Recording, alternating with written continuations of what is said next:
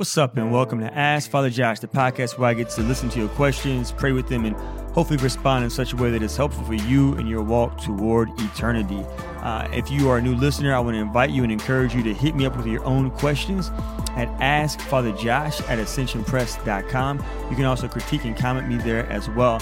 I would also like to invite you to rate us and review us on iTunes and other podcast formats. That way, other people get to find out about the show. And finally, if you can share the show on your social media platforms, Facebook, Instagram, Twitter, when you do this, other people are able to experience the show. And if it's a gift for you, potentially it could become a gift for them as well.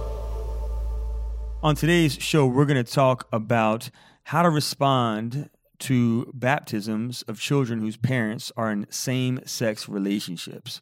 We're going to talk about helping our family members out with regards to understanding church teaching and dealing with overwhelming feelings of guilt. But before we get into those topics, I want to share with you a glory story. So my glory story this week is cool. It's dealing with Ascension Press, actually. With Ascension, I'm working on a new book.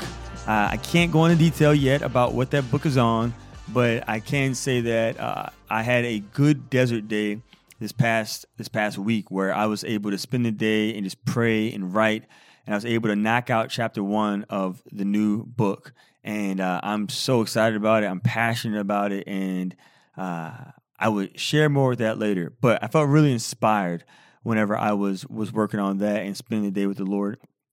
And as most of you know, sometimes when you have these beautiful experiences of God and His insights into His Word, what often comes are unnecessary distractions that follow from the enemy. The enemy always tries to outdo Jesus, but he will never be able to do it. But he tries, right? He tries to mock the Lord. And if the Lord does something big, the enemy tries to do something bigger, but God will always win. God brings good out of all the evil the enemy tries to do. And so after that beautiful day of prayer and rest with the Lord and His Word, next day I was walking down some stairs and I slipped and I fell and I broke my toe. And y'all, you know, some of you have seen my feet before. You might have watched the I Will Follow video with me and Father Mike Schmitz. That vocation video. I was a foot model. That's how I was introduced to the world of Ascension, was through my feet in that opening scene when the iPhone goes off and I get out of bed. So, my feet, they're not that bad looking, right? They're pretty ordinary. But after that fall, man, my feet was looking like Mother Teresa. I had a toe hanging out over this way, and I said, oh, no, Jesus. And I know I love Mother Teresa, but I didn't want to, look like Mother Teresa's feet. But shout out to her. She's one of my favorite saints. I'm just joking, Mother T. So that happened. And it ended up being a blessing because I went from complaining at first, which I ain't gonna lie, I did complain, to being able to take it up into prayer and to offer it up to the Lord. And so the Lord did bring a lot of beautiful things out of it. Another thing that happened was my phone broke. And so for those of you who've been texting me, calling me, or emailing me, I'm not ignoring you. My phone has been broke for the past week because it broke that day. And so, so that my phone broke. So I had to let go and surrender my control, of my comfort, of getting around with the GPS on my phone and having the liturgy of the hours right there on my phone and being able to text people. Like the other day, I walked in my house after Mass, and I had this thought that came to my mind, and I wanted to share it with a friend. So I put up my phone to share it with my friend. I realized my phone doesn't work, so I couldn't call or text him. And then I felt like the Lord invited me in that season to come and tell him in the Adoration Chapel, like, Josh, why don't you share that with me? And it just had me thinking, how often do we neglect God during the day? I know in the morning time, I'm really good with God. In the early mornings, He and I have great time together. And I try to abide in Him during the whole day, but sometimes I guess because of the cell phone being on me, I have been tempted to just go to other people, finite people, before I go to God sometimes. And so just a lot of insights have come through this little experience of experiencing this little broken toe and broken phone and God's graces that have abounded in the process of experiencing all this stuff. So it's all been good. Glory story is that God gave some great insights for the next book. The devil tries to distract, but then God brought some awesome things out of it that have just been very beautiful for my relationship with Jesus. So that's my glory story. Now, before we get to the show, let's do some follow-up feedback from previous episodes. first one comes in from Kimberly. Kimberly, your name reminds me of the pink Power Ranger off of the Mighty Morphin Power Rangers. Uh-oh, we're in trouble. Something's coming up and it burst my bubble. Remember that movie, the old Power Rangers movie? So good. So Kimberly says this: I wanted to pass along a book recommendation to the listener who struggles with scrupulosity. The Heart of Perfection, How the Saints Taught Me to Trade My Dream of Perfect for God's, by Colleen Carroll Campbell. Yeah, she's actually a great author. I have one of her books called My Sisters of Saints. In the book, she talks about spiritual perfectionism, or subconsciously thinking that if you don't do all the right things, God might love you less. She contrasted this to the true perfection that God calls us to, which is completely surrendering to Him in the present moment and loving as He loves. She uses several examples from the lives of the saints who had the tendency to be scrupulous but overcame it. One in particular that stood out was St. Alphonsus Liguori. She has many suggestions on how to recognize and overcome spiritual perfectionism so that you can find freedom from this fear. There's also a prayer by Thomas Merton that challenges me to trust God and lead me down the narrow road to Him. Here's the prayer. Oh, and I love this prayer. I love this prayer. This priest I used to go to confession to back in the day, Father Guatz, used to always give this prayer as a penance. My Lord God, I have no idea where I am going. I do not see the road ahead of me. I cannot know for certain where it will end, nor do I really know myself. And the fact that I think I'm following your will does not mean that I'm actually doing so. But I believe that the desire to please you does in fact please you. And I hope I have that desire in all that I am doing. I hope that I will never do anything apart from that desire. And I know that if I do this, you will lead me by the right road, though I may know nothing about it. Therefore will I trust you always, though I may seem to be lost, and in the shadow of death I will not fear. For you are ever with me, and you will never leave me to face my perils alone. Amen. All right, next feedback comes in from A. A writes this: I recently listened to one of your podcasts titled Scrupulosity, Bad Confession Experiences, and Young People Leaving the Church. In it, you address a young man named Stephen who is dealing with scrupulosity. First of all, thank you for addressing the topic. Not a lot of people are familiar with the condition, and that can cause those suffering with it to feel very alone. My story is very similar to Stephen's, and while I'm not a mental health professional, I know a lot about the condition through personal experience. The things that helped me get through were spiritual direction, counseling, education, and I'm sure a whole lot of grace. Scrupulosity is often considered a form of OCD. When I first started having the irrational fear that everything I did was a sin, I felt like I was going crazy. My priest was the first one to suggest that I may have scrupulosity. After learning that the condition had a name, I was able to research it more. Learning that my fears were irrational and it wasn't all my fault lifted a huge weight from my shoulders. Proper counseling of spiritual direction from someone who knows about OCD is hugely important. A scrupulous mind can twist things, and without an outside voice of reason, things can easily spiral out of control. For example, if while praying an idea popped into my head, I assumed it must be from God, and if I didn't follow it, then I risked going to hell. I know this sounds strange, but at the time, even the slightest chance that something could be a sin caused me to avoid it. This became a problem when I gave up everything I enjoyed because there was a chance that maybe I was valuing it over God. I don't say this to scare anyone going through scrupulosity. It is an extremely exhausting and upsetting condition. However, there is hope. For the past 3 years, I've been living free of scrupulosity. While I still have occasional intrusive thoughts, I know that they are just the OCD, and I don't have to worry about them. For anyone going through scrupulosity, there is hope. Get help from a knowledgeable person and research scrupulosity, or pure OCD, as it's sometimes called. God loves you and wants you to have a full life, not one lived in constant fear. Thanks for taking the time to read this email. I rambled on a little longer than I meant to. I know how tough this condition is, and I'm passionate about it, helping others to deal with it. Feel free to share this with Stephen or anyone else it may help. Thanks, and God bless. A. Thank you so much for that feedback. That is so helpful. And I do love that about the podcast, is I think it helps people realize that we're not alone. Someone may hear something on this and say, that sounds like my story. And then all of a sudden there's solidarity there. And we are encouraged to continue to walk because we recognize, you know what? We're not walking alone. We are all in this battle toward eternity together. All right, on to today's show. first question comes in from Daniel. Yo, what up, Daniel? Daniel, love that biblical name. Daniel writes this about baptisms of a homosexual couple's child. First of all, I love your podcast. I look forward to listening to it every week. I've always been very fond of how you truly try to respond with the love of Christ while still remaining aware of your broken human nature. I pray for you, my man. Please pray for me too. You got it, Daniel. On to my question. This last Sunday, my parish held a baptism for a child of a same-sex couple. While on the one hand, obviously it's not the child's fault that their parents are living in a sinful relationship and they deserve the sacrament just as much as any other child, but I do really wonder how our response as a community should be. Certainly these men should be allowed in our church and should be welcome to listen to the liturgy of the word so that they may be touched by Jesus. But they partook of the Eucharist. How do I respond like Jesus? I want to love them as Christ loves them, but what does that look like? I'm really struggling with how to process this and could really use some guidance, Daniel. Daniel, I think that's a great question. And so a few things, right, at the moment of baptism, like what happens, right? What do we know about baptism? Well, certainly the child is given grace, supernatural grace.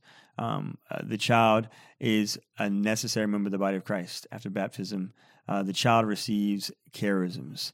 The child receives the washing away of original sin. So many beautiful things happen. The child is drawn into a new relationship, a new indwelling of the Trinity. So many beautiful things happen, whether the child's parents are heterosexual or homosexual. So what does the USCCB, United States Conference of Catholic Bishops, ministry to persons with homosexual inclinations say about this particular topic that you are asking me about? Well, let's read what they say on page 21 of their guidelines for pastoral care. They state this: baptism of children in the care of same-sex couples presents a serious pastoral concern.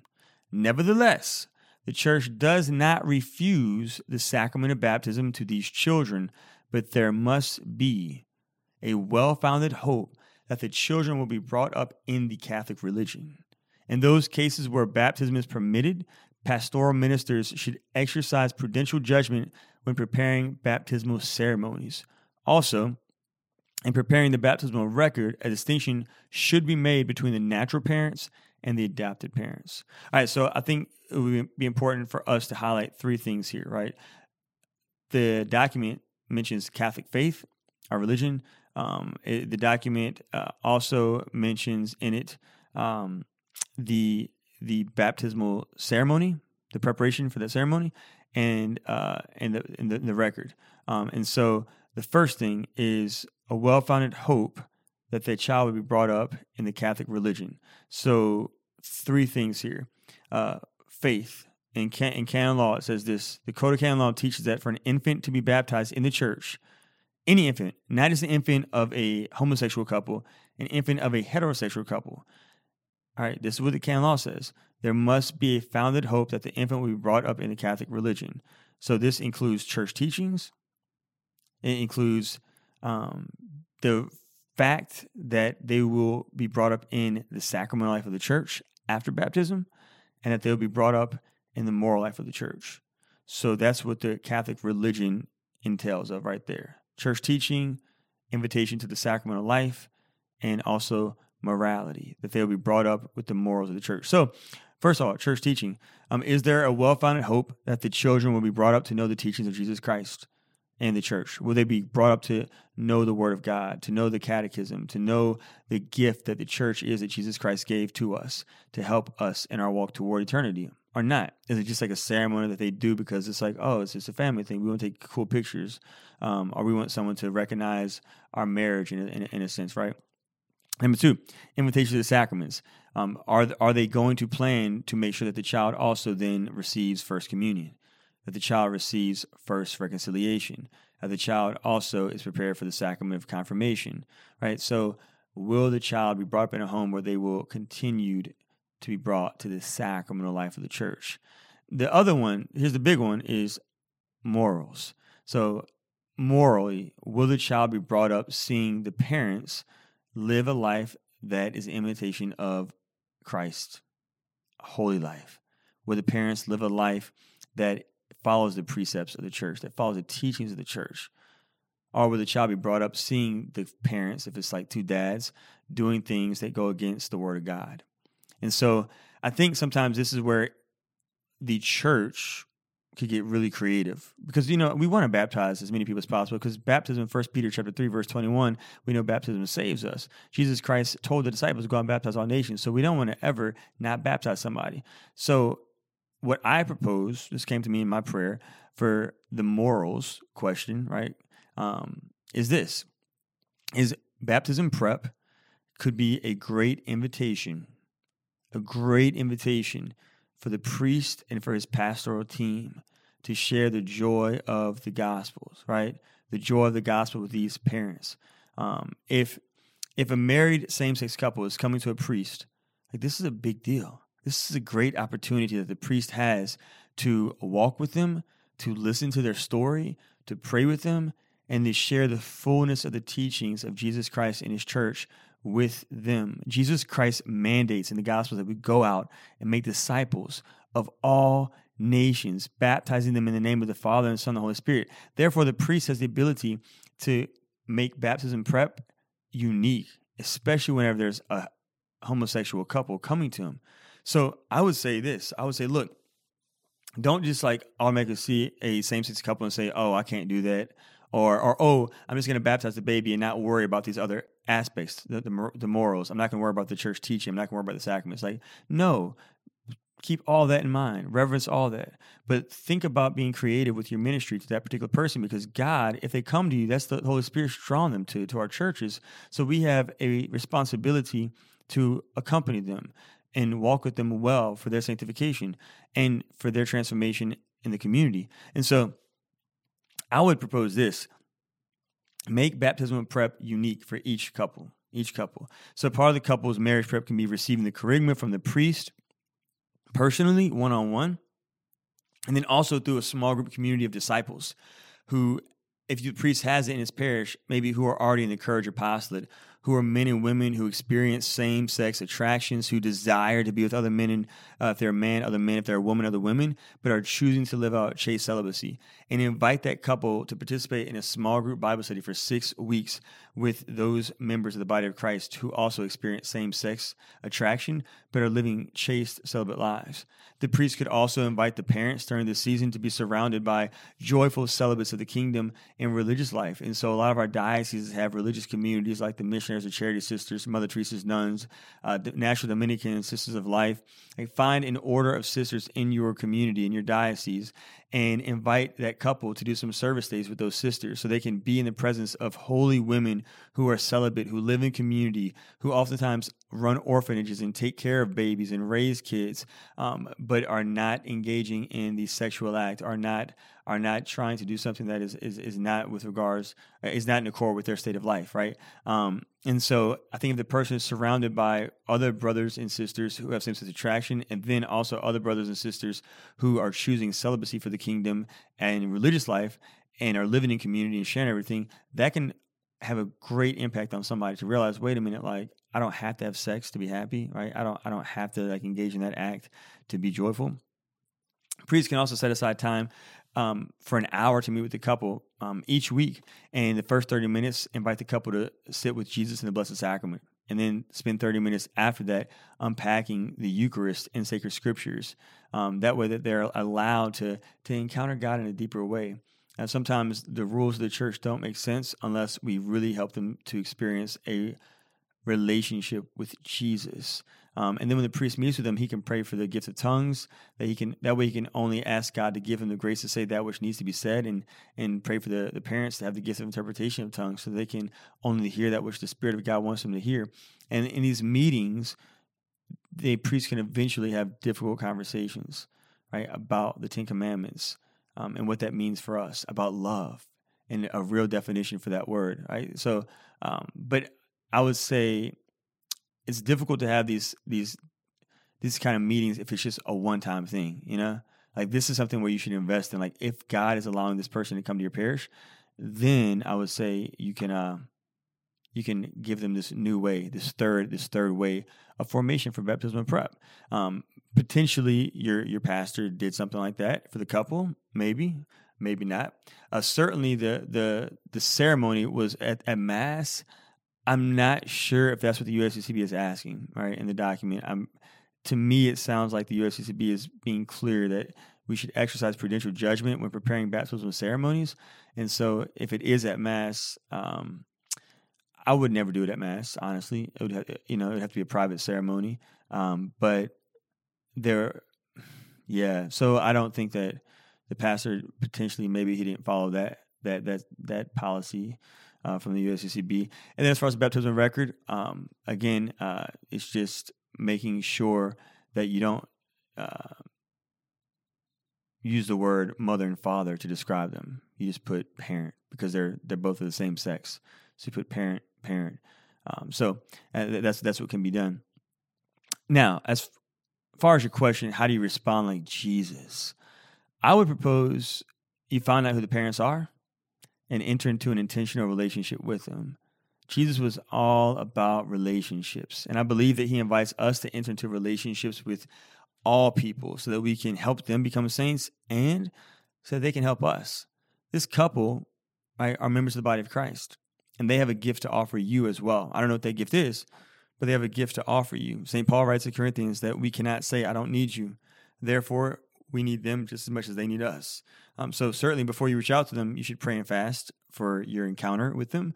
And I promise you, I would join in this praying and this fasting as well. And then if the Lord permits, opportunity arises, try to become their friend and praise God. Certainly you have gifts to share with them, and in God's will, way, and time, you can share those gifts by His grace with them that can help them become saints. It's really good to enter into relationships with people who are different from us, who think different from us, who speak and act different from us, because we can be a bridge for them to the Lord. But they also, in other ways, can be a bridge for us to go deeper with God ourselves. So I would just encourage you to respond by entering into a much deeper relationship with them. And so that's what I would say with regards to that. Let me know what you think. What are your thoughts? Hit me up at AskFatherJosh@ascensionpress.com and let me know. All right, next question comes in from Anonymous. Anonymous writes this: helping my family understand church teaching. First, I heard you speak in Houston at Cafe Catholica. Yeah, shout out to Houston. I had such a blast. When I went out to Houston for Cafe Catholica. I got to have lunch with a lot of the young Black Catholic adults before I spoke at the event, and they were just on fire for Jesus, and we laughed so much, and I just want to affirm their faith right now and affirm their community. They're doing so many good things, and I look forward to collaborating with them in the future. Cafe Catholica was awesome. I had a blast. That's a beautiful church, St. Michael's, and the music was awesome, and I'm so grateful for the invitation to come out there. It was so much fun. Back to your question. I have to thank you because you spoke about focusing on God's mercy when it comes to our vices rather than focusing on our anxiety and why we're not conquering our sins. I've been struggling with my anxiety about this recently, and you helped me reorient my attention to the Lord rather than being distracted by Satan. Second, right before we got married, my husband is a Catholic convert, and he converted right before we got married. He comes from a completely non-religious family. I'm not sure what, if anything, they believe. So my husband struggles with some of the church teachings because it is so far from what he experienced for most of his life. He struggles in particular with Jesus' presence in the Eucharist and the teachings on sexuality. Every sexual act must be unitive and procreative. He also does not understand the big deal about skipping Mass occasionally, so I guess my question is two parts. One, how do I encourage my husband to embrace church teaching without lecturing him and making him feel inadequate? And two, how can I encourage my husband's family to be open to the Lord also without lecturing them? This is a great question, Anonymous. So again, I go back to what Mark Hart said at a Life Team conference. Rules without relationship lead to rebellion. Rules without relationship lead to rebellion. So I would encourage you to focus on trying to help your husband encounter Jesus first and foremost. First, start with him. Like, help him to facilitate encounters for him to enter into a relationship with Jesus. In my experience, this is best done through small group Bible studies. Maybe offer to host one at your home as a couple for other couples. Y'all could host and another couple could lead. I think being around other men who are intentional disciples of Jesus Christ and sharing their faith openly can impact his relationship with God. And that might help him to fall in love with Jesus, which once you fall in love with someone, then you begin to care about what they care about. So if I love Jesus, I'm going to care about Jesus' teachings. And so I would first encourage Bible studies, I've also seen retreats and conferences be helpful bridges for people to go deeper with Christ. Certainly, I had my conversion through a retreat, a conference, Steubenville. And so I think that the same thing could be applied to your husband. There's Acts retreats and Kairos retreats and Cursillo and Christ Renews His Parish retreats. So try to find one of those adult retreats and get your husband going or going together. And then finally, when it comes to your family, your extended family now, just share Jesus in normal conversations.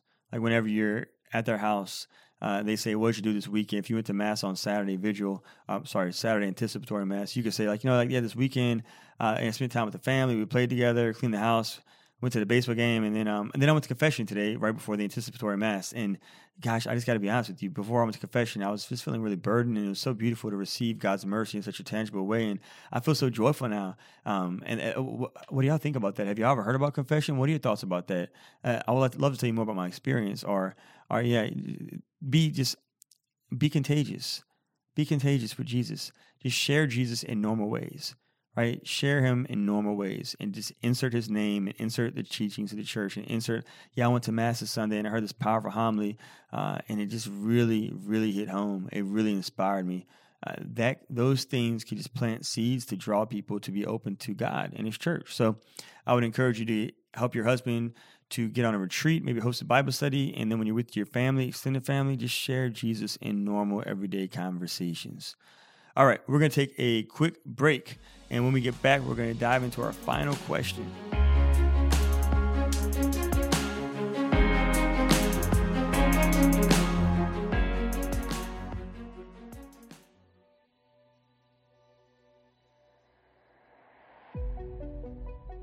"2,000 years ago, Jesus Christ chose corrupt, broken, imperfect, sinful men to be the foundation of his church.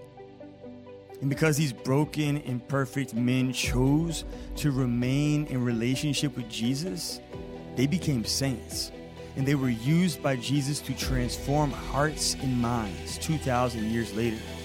I invite you to check out my book, Broken and Blessed, where you'll find practical tools to overcome habitual sin, to have a personal relationship with Jesus Christ, and to walk with an imperfect church toward a perfect God who is calling all of us to perfection over time. To order the paperback book or audiobook, Broken and Blessed, visit ascensionpress.com or Amazon. All right, final question comes in from Todd. Todd says this: "Father Josh, thank you so much for your podcast. I'm enjoying listening frequently. I'm new to the faith and currently in RCIA, and I will be baptized this Easter Vigil. I'm really new to any faith. I was an atheist since around the age of 13. Unfortunately, I let people turn me off from faith, including my own father, who claimed to be a man of faith but had no love for me. I'm sorry to hear that. After God blessed me with my daughter 4 years ago, I felt a love that I knew had to come from somewhere greater than myself. Praise God. I began to study different religions and found myself coming to Catholicism through reason and not by faith. My family and I have been going to Mass for almost 2 years. Thanks be to God, I'll be able to take the Eucharist this Easter along with my wife. Oftentimes, I have an overwhelming feeling of guilt for decisions I've made as a non-believer and for denying God for so long. I know that God has forgiven me, but how do I manage this guilt? Thank you for your advice. I appreciate it, and your ministry is in my prayers. God bless." Yeah, Todd. So this is a great question. I would just, again, encourage you to focus your attention on Jesus. Fix your eyes on a crucifix. Read his scriptures, specifically in the gospel about the woman at the well, the woman caught in adultery, the good thief on the cross, Zechariah, tax collector. Listen to Gregorian chant, listen to praise music, listen to gospel hymns. Fill your mind with Christ. Fill your imagination with the Jesus of the scripture so you can see how Jesus Christ responded to other people who lived lives of sin, who did things that they also regretted. Focus on how Jesus treated Peter over and over and over again. Todd, Jesus Christ is the same yesterday, today, and forever. The way he treated the people in the scriptures is the way he wants to treat you. But recognize, even if you do all this, you still might struggle. You still might struggle with those feelings of guilt. And that might be a thorn in your side. There are some commentators who suggest that St. Paul's struggle, his thorn in his side, that he begged God to just take care of it for him, was the fact that he was living in guilt over and over again, sometimes from that which he did. He praised God and he thanked God and he focused on God, but every now and then maybe he kept going back to, but what about all the people that I hurt? What about all the Christians I persecuted? So if that's the case for you, I will tell you what God told Paul. My grace is sufficient for you. My grace is sufficient for you. God's grace is enough for you. God's grace is enough. For Paul, God's grace was enough for him to take his eyes off of himself, off of navel gazing, and focus it on Jesus Christ crucified. And that's what I would encourage you to do. Focus on Jesus Christ crucified in a crucifix and dwell on those gospels. And a prayer that also might be helpful for you during this time is this: God, help me to see myself the way you see me. God, help me to love myself the way that you love me. God, help me to forgive myself the way that you forgive me. All right, so hopefully that is helpful for you, my brother. I will be praying for you to be able to remain fixed on the face, the beautiful face of Jesus. Now, that wraps up today's show. Before we go, I want to take us out in prayer. In the name of the Father, and the Son, and the Holy Spirit, amen. Lord, you are so beautiful. You are so beautiful, God. You desire us. You love us. You want us. Give us the grace that we need, God, to desire you, to love you more and more. So much so that we never want to take our eyes off of you. Ever. We want to dwell in your face day and night, in this life, and forever in the kingdom of heaven.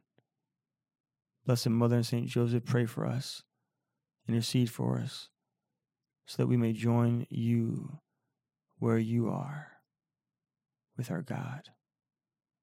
We ask this prayer, Father, through our Lord Jesus Christ, your Son, who lives and reigns with you in the Holy Spirit, one God, forever and ever. Amen. All right, y'all. I cannot wait to continue to walk with you next week. Keep me in your prayers, and I'll be praying for you and pray for my nasty little toe as well. God bless.